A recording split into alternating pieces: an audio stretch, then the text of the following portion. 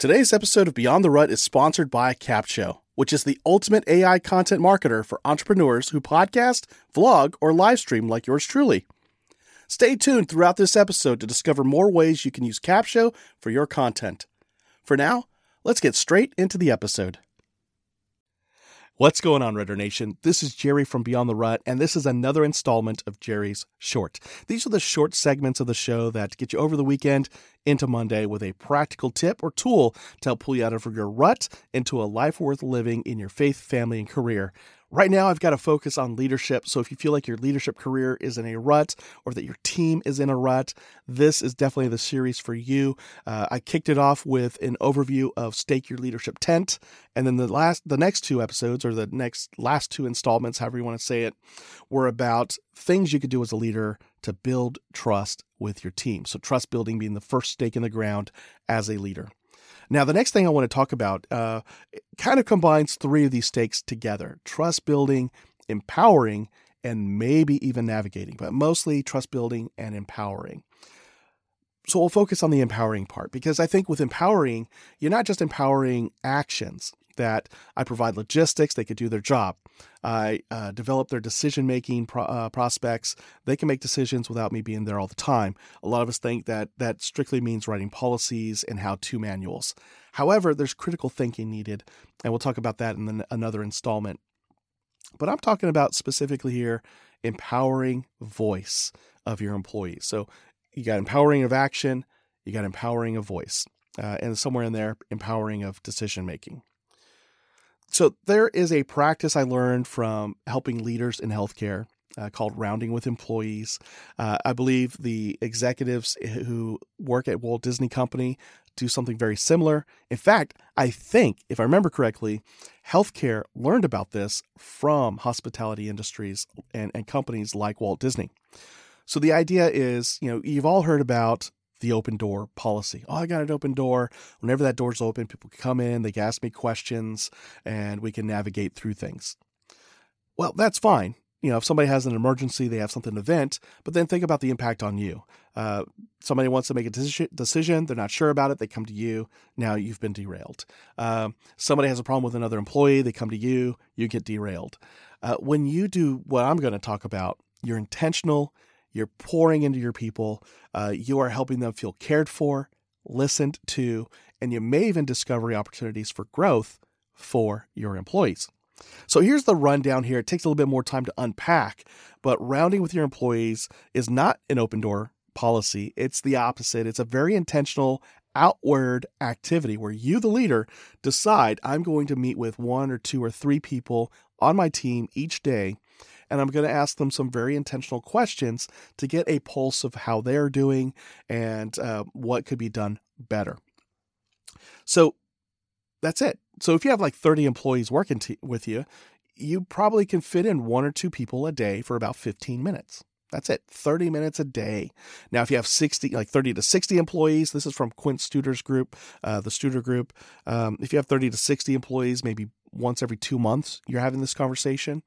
And if you're having upwards around 90 people in your organization that report directly to you, then you're closer to about once every quarter. Now, if you're in an executive role, I think that'd be a great idea. Once a quarter, touching base with people, shaking hands with folks. However, if your span of control is that wide, it's going to be very impossible for you to have. So ideally, if you have 90 people working under your domain, hopefully you have some subordinate leaders to kind of break up that span of control for you. So the idea is you've prescriptively listed, I'm going to meet with Johnny and I'm going to meet with Susie tomorrow for 15 minutes each. I've already scheduled the time with them. They'll meet in my office, and this is meant to be a positive check-in to see how things are going. So they come in. This is not the annual performance review. You're not evaluating the performance at all. This is you strictly getting information from your employees. You're giving them a voice. You're giving them a stage to share with you the state of affairs in your team, your company, and so on. So during your 15 minutes with them, you want to establish some rapport, let them know that this is just a check-in. And, get to know them, connect with them on a personal level. So that's the first thing you do, is connect with them on a personal level. Now, the second thing you want to do is ask them what's going well. What are things going on lately in the department or in the company that have been going really well? So you give them a chance to speak highly of the organization.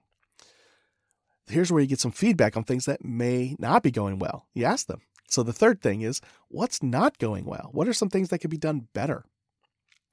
And then the fourth thing, you go right into what are some ideas you might have to improve a process or improve a workflow that we have. So now you're drawing ideas from them. And they may not have a specific process improvement. Maybe it's just like, hey, we serve Pepsi. Well, I guess I can't say a name brand. We serve one brand of soda in the cafeteria, but I like this other company. Is there a way to get both in there? That might be all it takes to make people happy. Look into it. So those are the first four. The fifth one is, and this helps with building trust between you and your employee, but also helps build trust and respect across the people in your department, and ask them, who is somebody who is doing a great job that you've noticed? And get from them the details. What was it that made that a great job? What made that person go above and beyond versus somebody else just simply doing their job? And you get the details from them. So that's it. That's all you're having a conversation over for 15 minutes or less. So how are things going with you? How's life? How was that barbecue you went to last week? Or if you went camping, what was that trip like? You don't want to dwell there, and then find out what's working well, what's not. What ideas do you have to improve things around here? Who's somebody you like to recognize? And that should be enough to get going. And then thank them for their time. Tell them what a great job they're doing, how great it is to have them on board.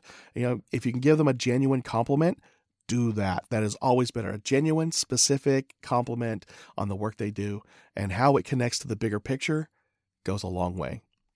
And that's it for that interaction. And then you do it with somebody else.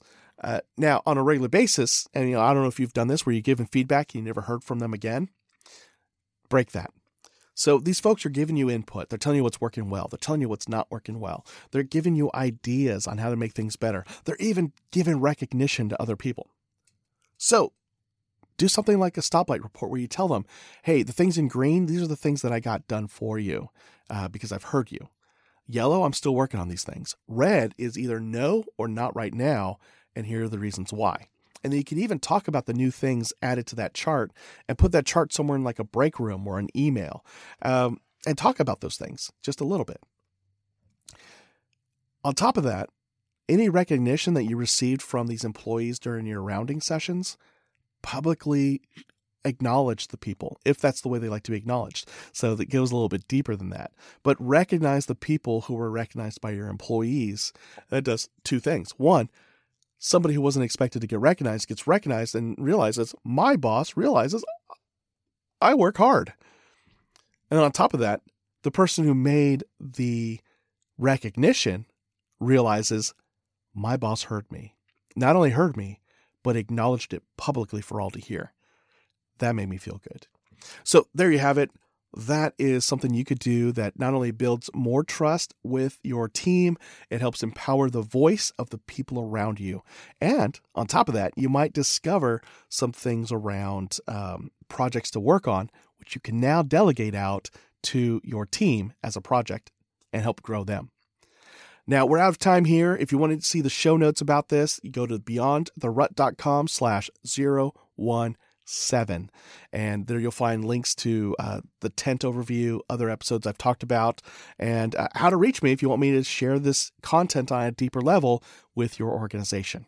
Until next time, go live life beyond the rut. Take care. The best thing I love about Capsho is that they have one of the best communities ever. As a Capshovian myself, I always get invited to masterminds with industry leaders to get the insights and marketing strategies that take my business to the next level. Plus, they love surprising and delighting us.